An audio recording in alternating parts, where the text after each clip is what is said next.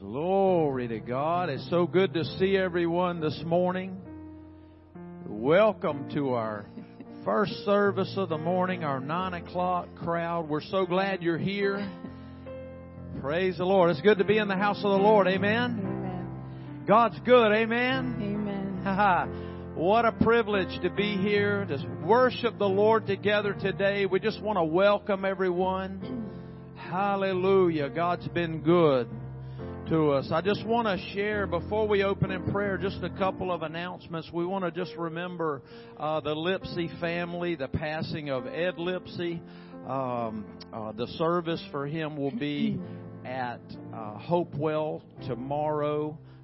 They'll be receiving family and friends at 10 and a service at 11. And then we want to remember the Allen family. Sister Betty Allen went to be with the Lord, and her service is on Tuesday. It will be right here at Pleasant Grove Assembly of God. The visitation will be at 10, and then the service will be at 11. The committal will be across the street at Pleasant Grove Cemetery. So we want to continue to pray for these families. God is so good. He's faithful. Hallelujah. We want to pray that He would comfort them during this time. Amen. Amen. Well, praise the Lord. Are you ready to worship the Lord this morning? Don't you love the Lord? Oh, we want to celebrate His love today. Aren't you glad that He loves us with an everlasting love? Hallelujah. And we love Him. Amen. Because He first loved us. He demonstrated His love, that while we were yet sinners, He sent His Son Jesus to die for you and for me. That gives us cause to celebrate. Amen. Amen. Will you stand this morning? We're going to open in prayer. We want to celebrate His love today. We want to worship Him, our King, our Savior. He's worthy this morning. Let's lift our heart, our song to Him.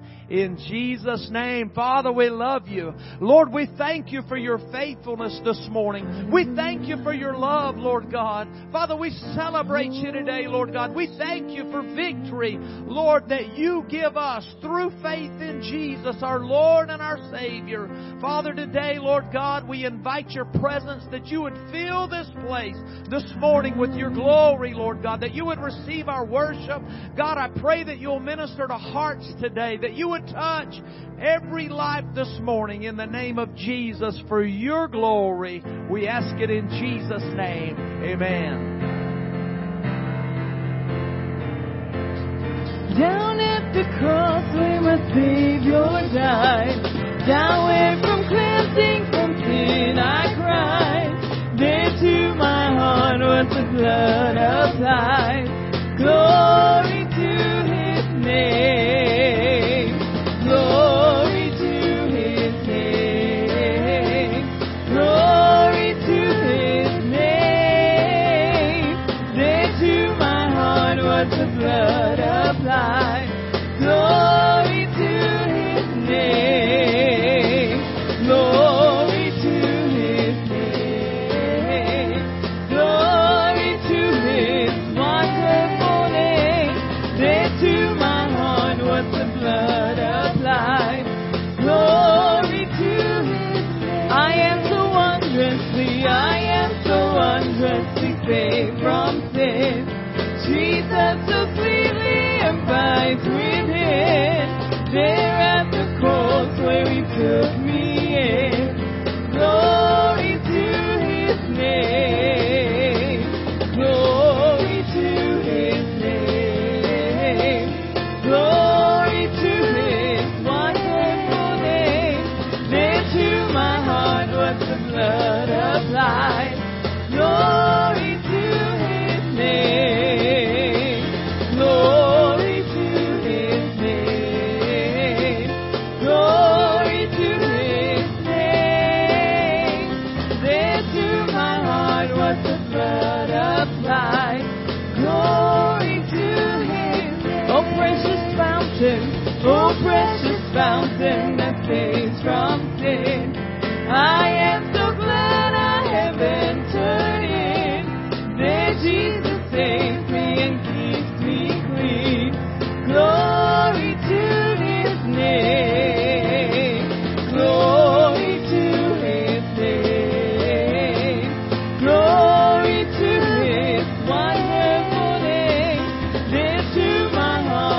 the blood of life. Glory to His name. Glory to His name. Glory to His name. There to my heart was the blood of life. Glory to His name. Come to this fountain. Come to this fountain so rich and sweet.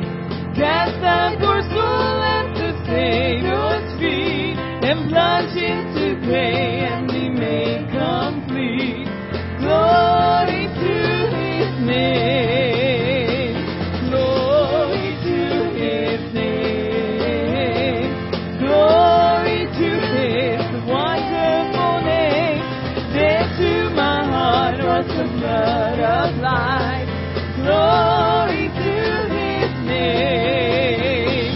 Glory to His name.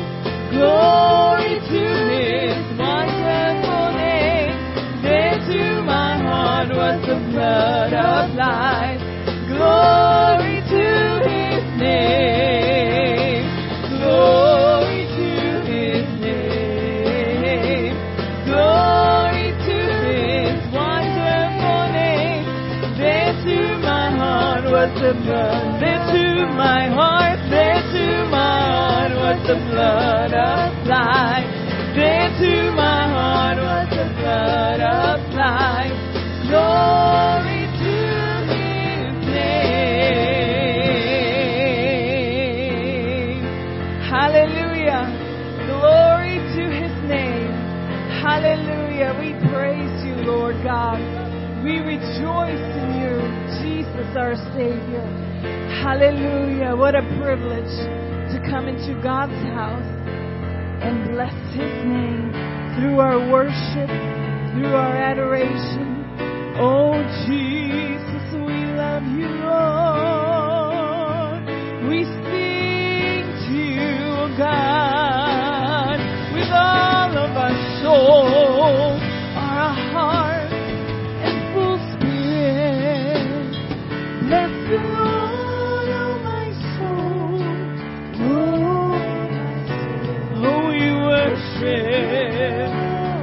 We come and we exalt you, Jesus. I worship your holy name. Lord, I worship your holy name. Hallelujah. The sun comes up, it's a new day dawning. It's time to sing the song again. Whatever may happen and whatever lies before me, let me be singing when the evening comes. Oh, bless the Lord. Bless the Lord, oh my soul. Oh, my soul. Worship His holy name.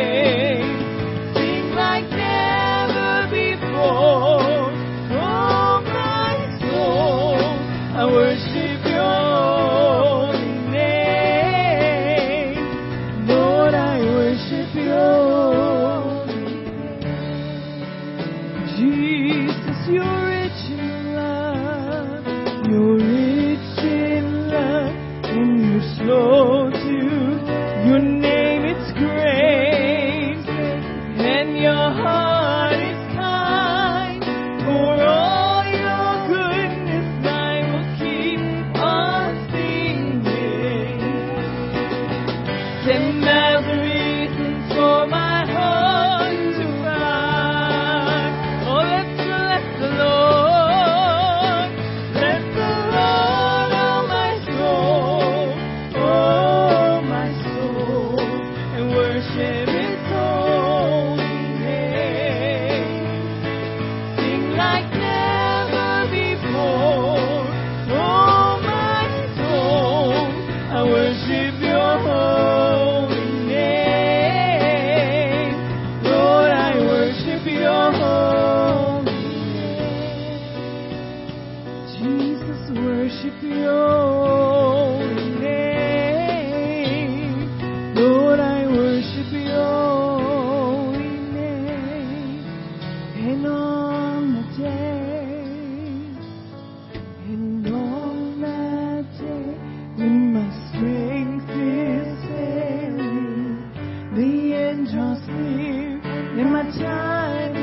Oh, still my soul will sing your praise unending.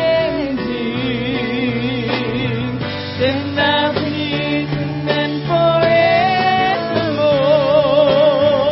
Oh, bless the Lord, oh my soul, and worship His holy name. Sing like never before. Oh, my soul, I worship Your holy name. Lord, I worship Your holy name. Bless the Lord, oh my soul, and worship His holy name. Sing like never before. Oh, my soul, I worship Your holy name. Lord, I worship Your worship Your holy name. Lord, I worship Your holy name. Jesus, we will worship You, Lord.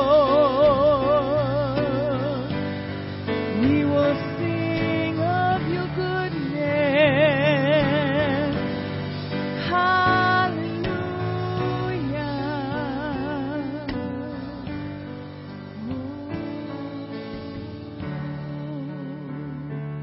We put our trust in You, Jesus.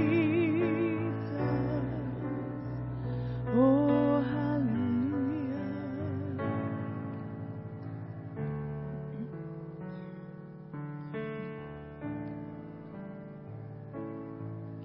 And 'tis so sweet to trust in Jesus, just to take Him at His word, just to rest upon His promise, just to know the Savior. Let's sing it.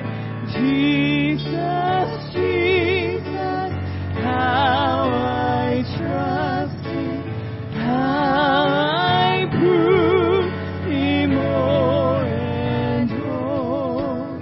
Jesus, Jesus, precious Jesus, oh, for grace to trust Him more. It's so sweet, yes, so sweet, so trust in Jesus, just from sin and self-deceit, just from Jesus simply taking life and rest and joy and peace. Jesus, Jesus, how I trust Him, how I prove Him more and more. Jesus, Jesus, precious Jesus, oh, for grace to trust Him more. I'm so glad, and I'm so glad I learned to trust Thee. Precious Jesus, Savior, friend, and I know that Thou art with me, will be with me to the end. Jesus,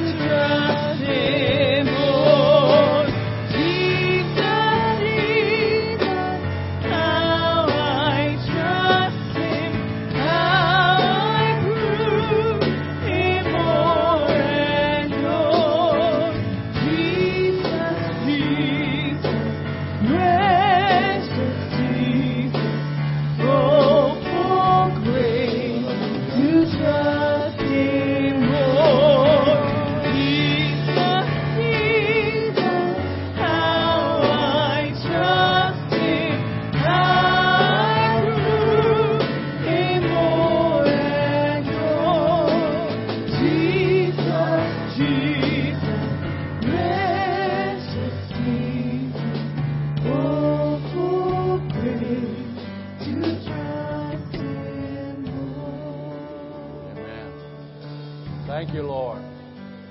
Lord, we've proven you again and again. And we will continue to trust in you. We will continue to stand confidently upon your good promises. We will again and again believe that you are working in our lives and you will bring forth your victory in your good time. Lord Jesus, we thank you for how good and faithful you've been. We thank you, Lord, how you've brought us through so much. You've come to our aid over and over. And we will continue to trust in you and to believe in you and to watch your hand work your wonders in our life. Lord Jesus, meet every need, speak to every heart. Let your word ignite fresh faith. Bring us all to a new place of knowing you and loving you. In Jesus' name, and all God's people said, man, God bless you. You may be seated.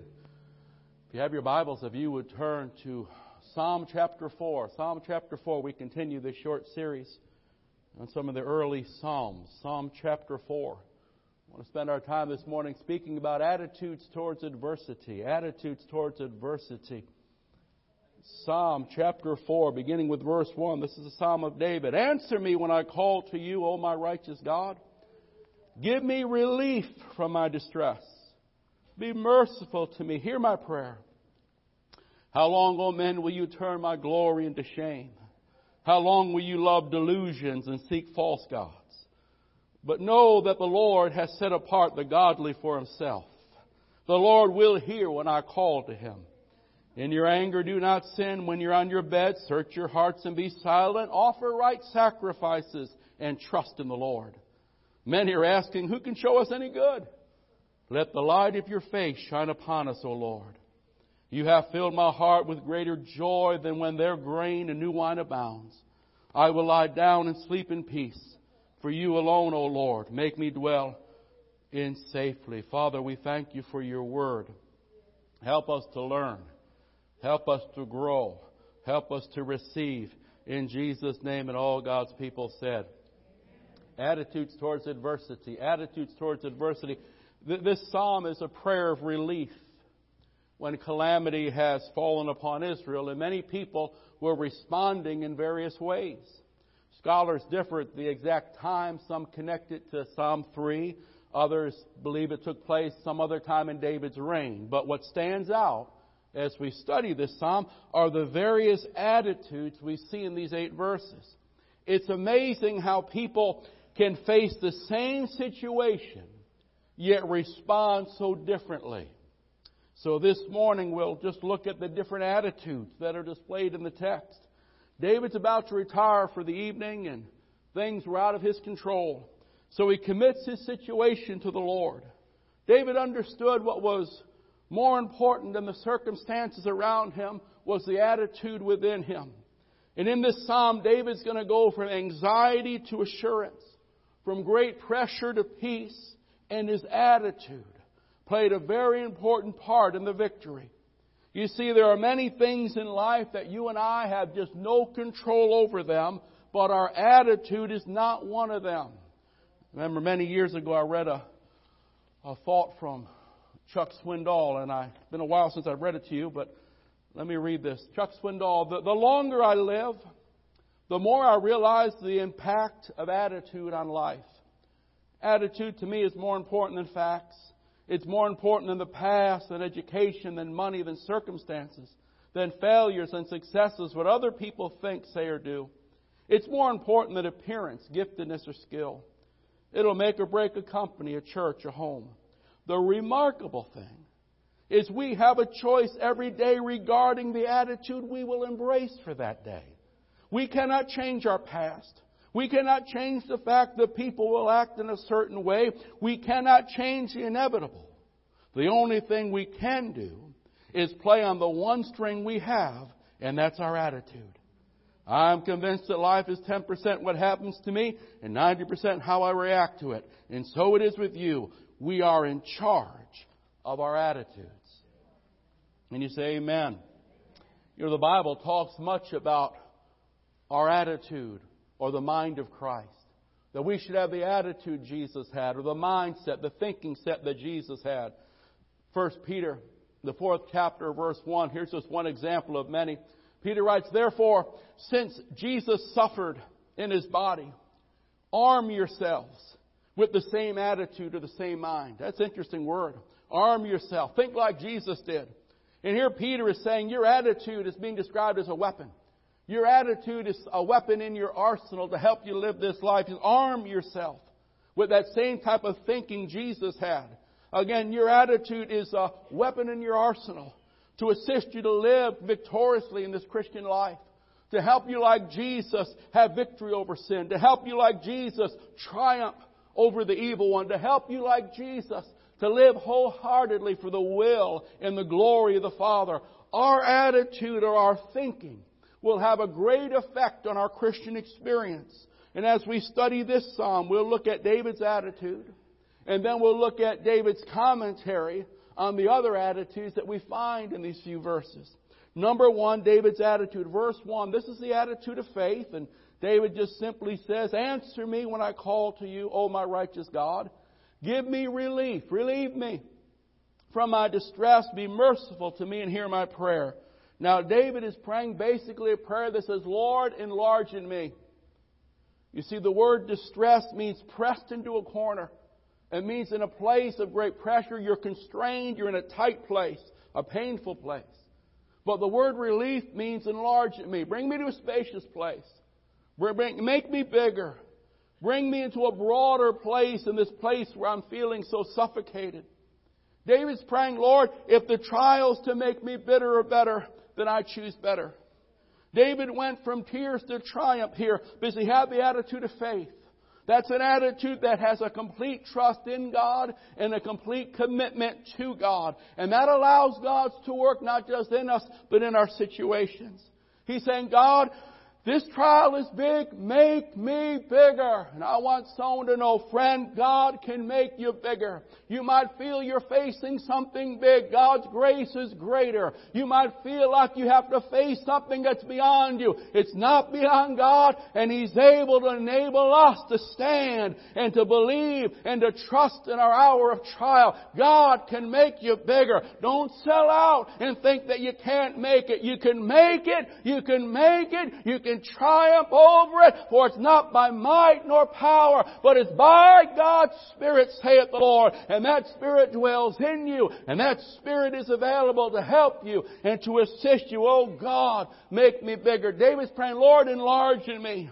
Enlarge in my faith. Enlarge in my love. Enlarge in my patience. Enlarge in my endurance. Enlarge in my self-control, because the pressure is getting to me. Lord, enlarge in my ability to wait. Enlarge in my ability to forgive and to trust and to believe and to not give up and to not turn back. Somebody just needs to pray this morning, oh God, make me bigger. Because the trial's not going to get smaller, but God can make you bigger. Can you say amen? Ephesians 4:23. Paul writes to the church in Ephesus, and he's trying to give these young Christians some word of insight and instruction on how to grow and mature and live the overcoming Christian life. He says, be made new in the attitude of your minds. Or be renewed in the spirit of your mind. The New King James, be renewed in the spirit of your mind. Again, Paul is saying, young believers, if you want to grow and mature, if you want to advance, there has to be a change in the way you think. Now that you're saved, you've got to think like someone that's saved. My attitude, my way of thinking has changed and must continue to change since I've come to Christ. The Bible calls it the renewing of the mind, the retraining of our thinking. A key that we cannot neglect if we desire an overcoming, maturing Christianity. A new mind, a new attitude, a new way of thinking, a new way of perceiving, a new understanding, a new evaluating that leads to a new responding in life. The Bible has much to say about the believer and his or her attitude in life. Just to name a few, number one, we should have an attitude of gratitude for all that God has done for us and for all that He's brought us through.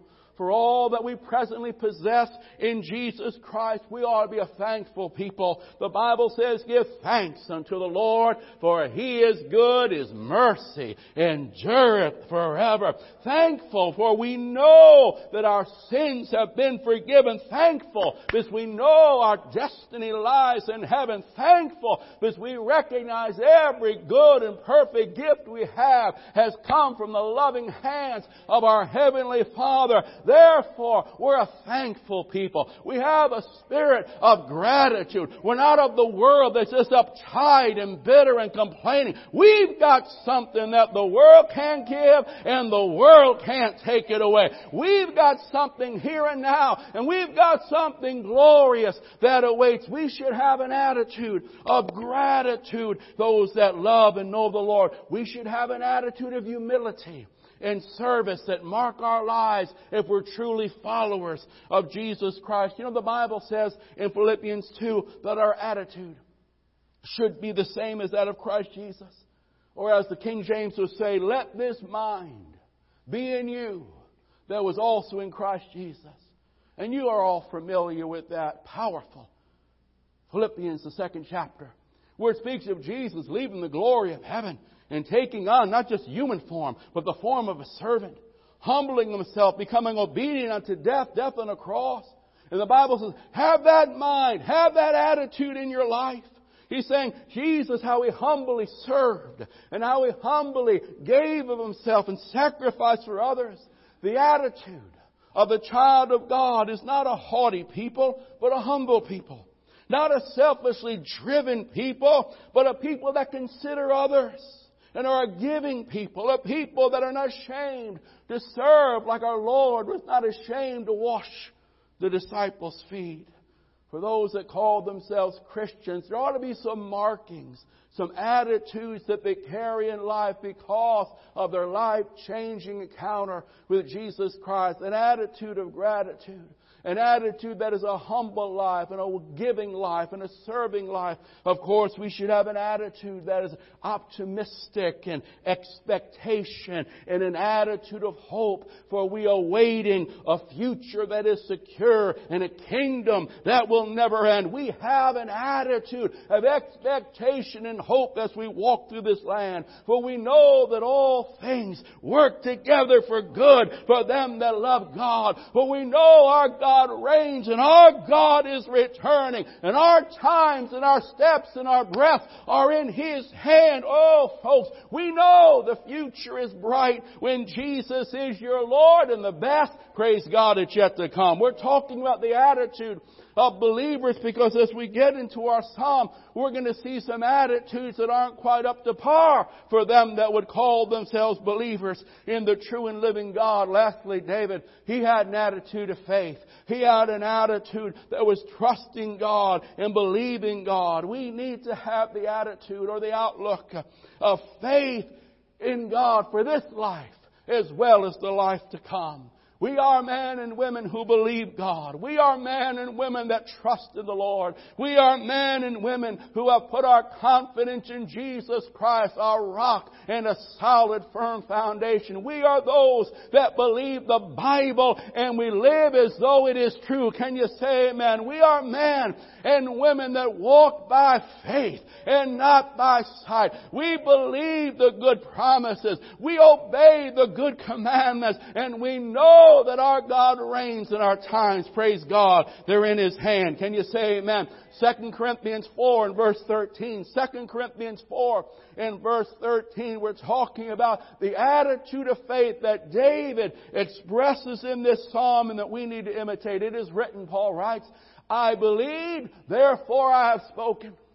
And with the same spirit of faith, we also believe, and therefore we speak. We are men and women that have the spirit of faith. We believe God, and we declare our trust in God. We believe God. If God said it, He will do it. If God spoke it, He'll bring it to pass. We're not afraid of what the newsmen say. We're not afraid of the worldly threats and challenges, because we've got a better word from on high, and we believe that word. We declare that word, and we walk confidently upon that word. We have a spirit of faith. Can you say amen? Now, David's prayer, oh, what a beautiful thought in this prayer. Faith calls on God. Faith responds to adversity. The attitude of faith calls on God, and faith looks to and trusts in the Lord when the pressure mounts and life feels like it's constraining us and squeezing us. David's prayer, let's break it down into 3 subpoints. Enlarge in me. Enable me. Enlighten me. David's prayer, enlarge in me. Make me bigger. Enable me. Give me the grace to walk it through as I ought. Enlighten me. Teach me through this. Grow me through this. David's attitude of faith calls out to God. He says, enlarge in me to be bigger than this. In adversity, when the pressure comes, enlarge in me to be bigger than this, O God. One scholar of old wrote, don't ask for tasks equal to your strength. Ask for strength equal to your tasks. Many of you remember old Jabez. Jabez, anybody remember him? 1 Chronicles, the 4th chapter. The Bible says he was more honorable than his brothers. And though life had dealt him some pain, some misfortune, some trying, constraining circumstances, not of his own making, but he cried out to the God of Israel. And he prayed, oh Lord, make me bigger. He said, God bless me and enlarge my territory. Free me from this pain and use me for your glory. And the Bible says the God of Israel granted his request. Somebody, your prayer today simply, God, make me bigger. God, I'm crying, move the mountain. And sometimes the mountain doesn't move. God gives us strength to walk on it and to climb over it. Somebody, there's power and grace available to you to go through whatever you're facing. The prayer isn't, Lord, escape me from it. The prayer is, God, make me bigger that I might walk through it. Can you say amen? God says, enlarge. And David, enlarge in me that I might be bigger than this. Then he says, enable me that I might act better than this. Not give in to the fear, not give in to the anger, not give in to the frustration of the pressure and the constraining temptation of compromise. Circumstances. I must not control my character when the heat is on. Faith lives it out when it's easy and when it's not.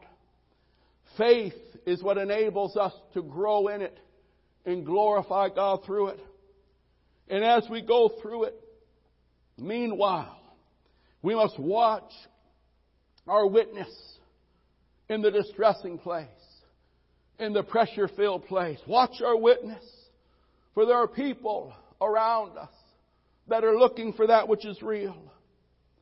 May they see within us how a true believer goes through the trials of life. I'll never forget, a man said to Brother Schambach one time, he said, man, I don't go to church. There are too many hypocrites in the church. And if you know Brother Schambach, he'd never to be at a loss for words. He responded, oh, mister, don't let the hypocrite send you to hell. He's going with you. Don't let the hypocrite send you to hell. He's going with you. He says, live right and teach the hypocrite how to live. And David's praying, Lord, help me to act better in this, to live this life in the midst of it all, to live like a Christian ought to live, whether it's easy or whether it's not. Let my life be a witness to that which is real. Can you say amen? Yeah, never at a loss for words. I love that. Don't let the hypocrite send you to hell. He's going with you. That's not going to help you when you stand before God. No. Woo, glory. Yeah. We still do believe in hell somewhere, don't we? Is there still a hell church? Is there one? Did I come to the wrong church this morning? Is it in the book? I know it's not a pleasant topic, but it's a real topic. We can deny it and we can take it out of our mindset all we want, but it's in the book. Yeah. And there's no third choice. All right, let me get back to my notes. Every now and again we got to check because we lose our theology. We don't deny it. We just forget about it. Yeah. David says, enlarge in me. Make me bigger than this. David says, enable me. Help me to live and act better than this. You're better than that. You're a child of God. You can live right even when it's not easy. You can stay pure even when it's not easy. You can stay sweet and gentle even when the tempter is baiting you on. Yes. Oh, if greater is He that's within you, then you can. But number 3, not only enlarge me, not only enable me, but enlighten me to be taught by this. Don't waste your sufferings. Don't waste your trials. Recently I had a talk with a dear sister who testified, going through a season, a pretty long season, a family and personal crisis. There was health and financial crisis. There was death. There was illness. But she testified how through it all she had actually grown to know the Lord in a deeper and more personal way and to know herself. But I responded, but without a teachable spirit, my sister, that wouldn't have happened. You see, an attitude of faith is an attitude that also responds to what we go through with a humble, teachable, pliable spirit. It's how Paul wrote, "Oh, that I might know Him, the power of His resurrection, and the fellowship of His sufferings." You see, part of knowing and growing and learning comes through experience of revelation. Some things you don't learn just because you get a Sunday school class in it. Some things you only learn as you walk through it and you experience the grace of God. You experience the provision of God. You can talk about a healer, but then when He heals you, you know a healer. Amen? You can talk about a provider, but when your back's against the wall and the bills are due and He comes through for you in a special way, then you can say, keep your testimony. I got my own. Amen? He is a provider. You can talk about grace to go through hard things, but if you've never gone through a hard thing, but when you go through it, and you look back and say, man, I didn't know I had that strength, and you know you didn't. It was the Lord. Amen? Just when you needed it, He came through. You see, part of knowing, learning, and growing comes through experience. But that demands the right attitude when we go through the season of storm. Some go through it and they became bitter instead of better. Some went through it and they gave into despair instead of going deeper into growth and knowing God and trusting God. Some go through it and they draw closer to God. Others go through it and they shrink back and drift and want to give up on God. That's the whole thought of the psalm here. They're all going through a great crisis, a national calamity has hit the nation. And it's amazing. All people under covenant with God, but they're responding in various ways. And God reminds us as our attitude, how we respond to trials will make a whole great difference in what that trial ultimately does in me. My attitude determines ultimately the long effects it'll have in me. David had an attitude of faith. It brought him through this season of adversity. But there were 3 other groups in this 4th psalm. Now let's take a look and see who they are and how David addresses them. Number 1, verses 2 and 3. We're just going to walk right through it. This is a simple one. The compromisers. Look at verses 2 and 3. David says, "How long, O men, will you turn my glory into shame? How long will you love delusions," or love what is worthless, "and seek false gods," or seek falsehood? "Know that the Lord has set apart the godly for Himself. The Lord will hear when I call." Verses 2 and 3. These are the compromisers. They're fickle. They're wavering in their time of trial. This is the attitude of compromise that wants to go back to the old ways when the pressure hits. They're tempted to turn to ungodly methods and actions when the pressure mounts. David says to this group, stop wavering. Stand firm with an attitude of conviction and sincere trust in God. Compromise can't be an option. We're children of God. Yet some get tempted when things are hard to cut corners, to break down and forget their devotions or make moral compromises. They'll do things they know they shouldn't do and they'll blame it on the pressure. David's addressing them. This is a group that gets easily frustrated when things get hard or uncomfortable and they don't have their way. And they tend to go back to the false. He calls it the false gods, the false God. But the worldly logic. We'll call it the worldly lifestyle. Start living by the deceptions of this age. Start quoting the ends, justify the means. And there's a situational ethics. And so they'll lie, they'll cheat, they'll act like an unbeliever and justify it because of the pressure that they're in. But David says in verse 3, you don't have to do that. He says, don't you know that the Lord has set apart the godly for Himself? He said, don't you know that we are the people of God? We're the sheep of His pasture. We're the apple of His eye. God has distinguished us from all the others, and He knows those that are His.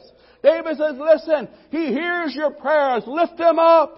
Wait on the Lord. He'll come through in His good time. He'll deliver you. Just do it God's way. Don't revert back to the old patterns and behaviors, but trust in the Lord and call on the Lord, because He will not fail nor forsake His people. Again, David said, listen, you don't have to compromise. You don't have to go back and start living like the world does just because you feel constrained or the pressure is mounting. But verse 3, he says, don't you know that the Lord has set apart the godly for Himself? God has His eye on you. The pressure might be mounting. You might feel constrained. The tempter is calling. But the Lord says, when I fly over, I still see the blood. I still see the marking seal of my Spirit. I know those that are mine, and I've got my eye on you. And if you'll just call on me and you'll trust in me, I'll bring you through.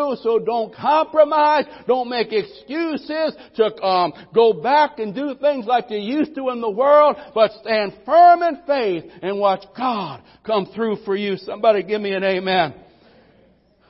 Compromise. Have you ever seen that? You know I'm saying it's true. Isn't that right? They jumping up and down, shouting and singing, falling down, and then something negative happens to them and you couldn't tell them from someone that never confessed the Lord. Isn't that right? And they want to use that as an excuse. Oh no, David said, no, that's an attitude of compromise. That's not an attitude of faith. But that was the second group, not just the compromisers. Maybe you met some of these people. This next group is what we're going to call the hotheads. Anybody know any hotheads? Don't look at your husband. Don't look at your husband. Look at verses 4 and 5. Don't look at your husband. Hotheads. No hotheads in the church. Oh, my Lord have mercy. Look what David writes. In your anger, don't sin. They're getting angry. You see what I mean? David's calling on God. The pressure is mounting. David's saying, God, make me bigger than this. God, help me to grow through this.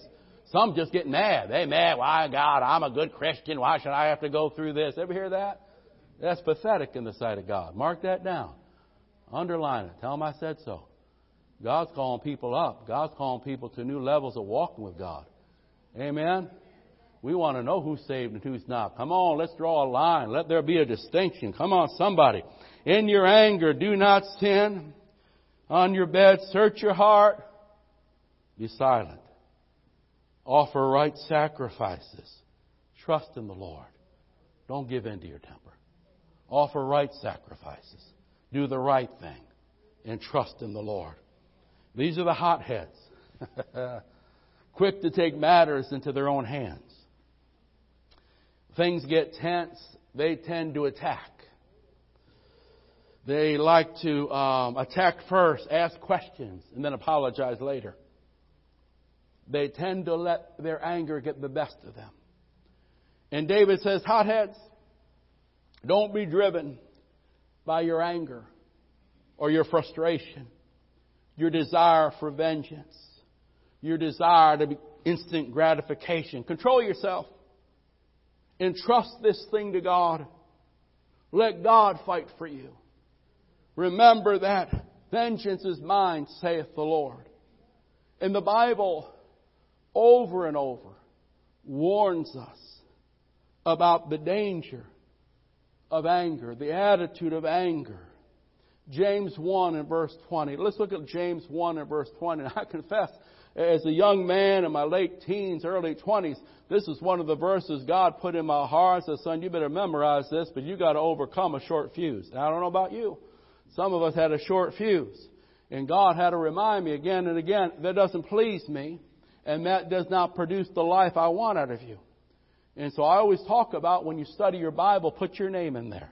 Amen. Put your name on those promises. Well, here's something else. I put my name in because I needed it.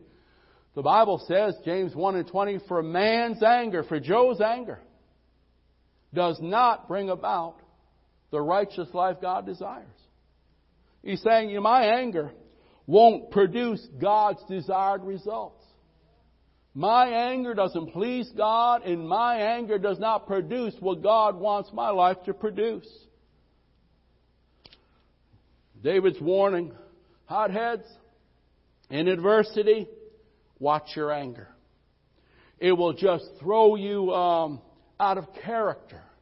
It will just compound, make worse, not better the problem.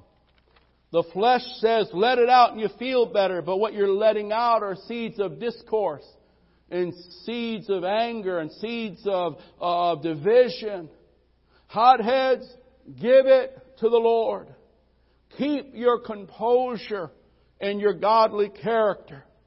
Jesus will defend you if you'll do it His way. Watch your anger.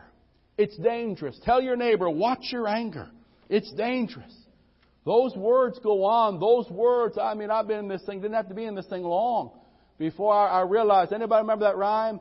Sticks and stones may break my bones, but names, remember that?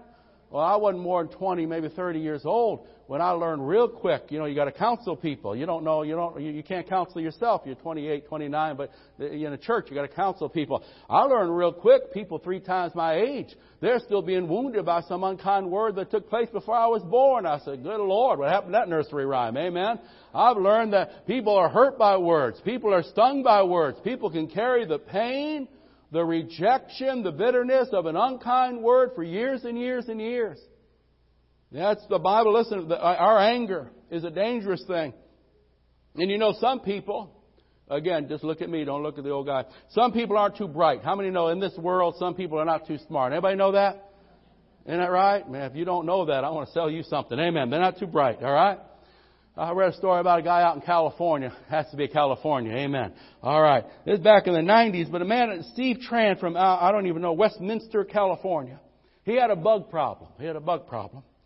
And no matter what he did, he couldn't get rid of his bugs. He got upset. Couldn't get rid of them bugs. Some of them bugs are tenacious, man. And well, anyhow, he closed the door. In the Arizona Republic said he closed the door on 25 activated bug bombs. 25 activated bug bombs. He thought he had seen the last of his cockroaches that shared his apartment. And when the spray reached the pilot light of the stove, it ignited, blasting a screen door across the street, breaking all the windows and setting the furniture ablaze. He said, I really wanted to kill all of them. And I thought if I used a lot more, it would last longer. According to the label, it only took two canisters that would have solved his cockroach problem. But the blast wound up causing about $10,000 worth of damage to the apartment. It burned up all the furniture. And the cockroaches, well, he said by sunday I saw them walking around again. Proverbs, for you note takers, Proverbs 29:11, only a fool gives full vent to his anger. Amen. Anger is dangerous. So David says, listen, when you're in a tight place, when we all get there, a pressure-filled place, when we all get there, watch the attitude of anger. It's not going to help you. It'll just compound it and accelerate it, and it's not bringing about the blessing God desires. Instead, trust in the Lord and give the problem to God and let God defend you and let God take good care of you. Can you say amen? So David says, all right, compromisers, those are the ones that when pressure comes, they'll start cutting corners. They'll start forgetting the Bible says thou shalt not, and they'll start justifying behavior because in pressure all of a sudden lying's okay. In pressure all of a sudden dishonesty is justified. The second group are the hotheads, and David says, now listen, they act first and they ask forgiveness later and they bring a mess in their wake. They tend to leave a mess behind, but he says, listen, trust it to God. Give it to God. I know your natural man wants to take matters into your own hands. Your natural man wants to, strangle first, ask questions later. Step back, give it to the Lord, and watch God defend you. Now, number 3, this last group, we'll simply call them the defeated or the easily discouraged group. Look with me, verse 6. Now, there's a lot of people in this group. David said many. David said many here. There are a lot of people. When the pressure mounts, they just want to give up. Oh man, the sky is always falling. Nothing good ever happens to me. I knew, you're right, isn't that right? On their tombstone, I told you I was sick. I mean, they're just telling everyone. Many are asking, who can show us any good? Many are saying, man, when will things change? When will things finally get better for me? When will I ever get a break? And David says, let the light of your face shine upon us, O Lord. Because you know what, God? You have filled my heart in the good times and in the bad. You filled my heart with greater joy than when the world's grain and new wine abounds. And because, God, I have an attitude of faith that's going to trust you and call on you and offer right sacrifices to you. Lord, I'm going to lie down and sleep. He started out great anxiety, great pressure. By the time he begins to release that attitude of faith and get things in perspective, by the end, Lord, I'm going to lie down and I'm going to get a good night's sleep. Because, Lord, you alone make me dwell in safety. Lord, I'm not going to turn this way. I'm going to trust you. Now, this group, the defeated, easily discouraged, we would call them the people that tend to be negative, tend to be pessimistic. Not again. Lord, how long? Why always me? And again, many in this group stop trying when the pressure comes. Many of them just want to step back and accept the inevitable. See, trusting God doesn't mean accepting the inevitable. Trusting God means believing in the Word, casting the care, and believing your God's going to work things for the good. Now, David is saying here, listen, have an attitude of confidence. Believe, don't doubt. Expect, don't give in to despair. And again, our lesson is very simply this. I just want to wind this up, but beware of exaggerating your circumstances. Don't allow the enemy to blow things out of proportion. And remember that a victim mentality will never enjoy the abundant life Jesus desires for all His people. So David's saying, be confident. Believe that you will see the goodness of God in the land of the living. Believe that God is in control, even when you can't perceive it with the natural senses. Believe that He's working in your situation and He's willing to come through for you and He's able to do what no one else can do. One time Jesus said, stop doubting and believe. Another time He says, fear not, just believe. And He calls out to the doubters, those that are easily discouraged. And He says, don't give in to that despair. And said, believe in the goodness of God. Believe in the faithfulness of your God. Believe that God can do what no one else can do. Believe that He will never leave you nor forsake you. And though you might sense the pressure, it is God who will bring you through that time. David, in fact, he can say to these men, he said, listen, I've been there a time or two. Psalm 27, David says, there were times when surely I would have fainted. I would have collapsed. I would have just broken down and died if I hadn't believed that I would see the goodness of God in the land of the living. Someone, you're going to see the goodness of God in the land of the living as well as the land coming. You're going to see His hand. You're going to see His grace. You're going to taste of the goodness of the Lord. And you're going to see the wonderful working of Jesus come through for you. So don't doubt, believe. Don't give in to despair, believe. And trust in the Lord and watch Him work for you. Can you say amen? Psalm 4, attitudes towards adversity. Let us who love the Lord have an attitude of faith. An attitude that says, when the pressure mounts, enlarge in me. Make me bigger than this. Enable me. Help me to live right through this. Enlighten me. Lord, teach me and help me to grow through this. Adversity will come. It's part of the human condition. And our attitude will make a great difference. May the Lord bless His Word to our hearts. And God's people said, Amen. As we close in prayer, we respond to this Word. Lord, help us to renew our minds.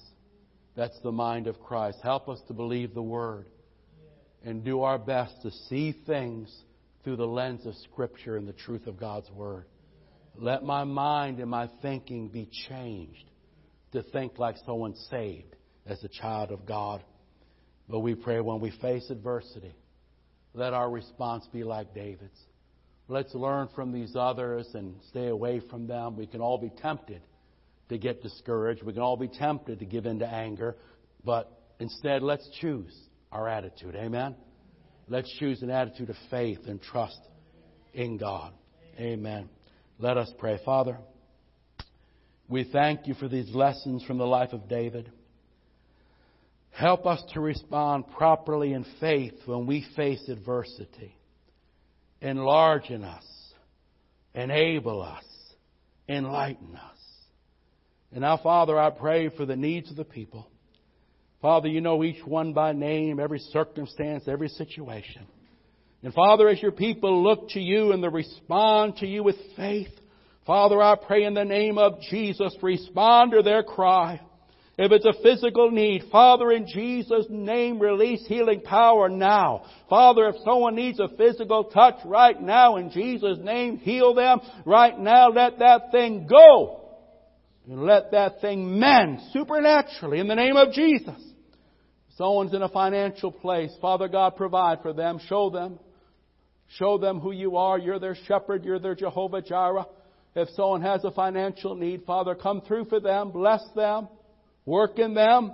Father, I pray for their families. Lord, if families need help, the families need peace. Let a spirit of forgiveness and peace and unity come upon every family. Let every marriage know the blessing of God. Let every relationship between child and parent know the blessing of God. Father, those that might need wisdom, have decisions that they have to make. Things in life can be complicated. Things in life can be a little fuzzy. But Lord, You are all wise. And You said if we ask for wisdom, You'll give it. Father, for those that have to make a decision this week, give them the mind of Christ. Give them clear thinking and wisdom from above. Father, I pray for someone that might be tired this morning. Father God, refresh them, refresh them, refresh them. Let their strength be renewed. Let new strength be imparted, new joy, new peace, new rejoicing in Jesus' name. For someone, Lord, maybe they're thirsty, just spiritually need more. Spiritually they're thirsty. Lord, fill them, fill them, fill them, Lord. Give them a fresh filling. Father, lastly, I pray, use those that will make themselves available in this coming week. Use those that will make themselves available in this coming week. Use them. As Your vessel, use them to touch lives. Use them to do mighty things this week. In Jesus' name. And all God's people said, Amen. God bless you. Have a wonderful week. We'll see you on Wednesday. Offerings in the back. Watch your distancing.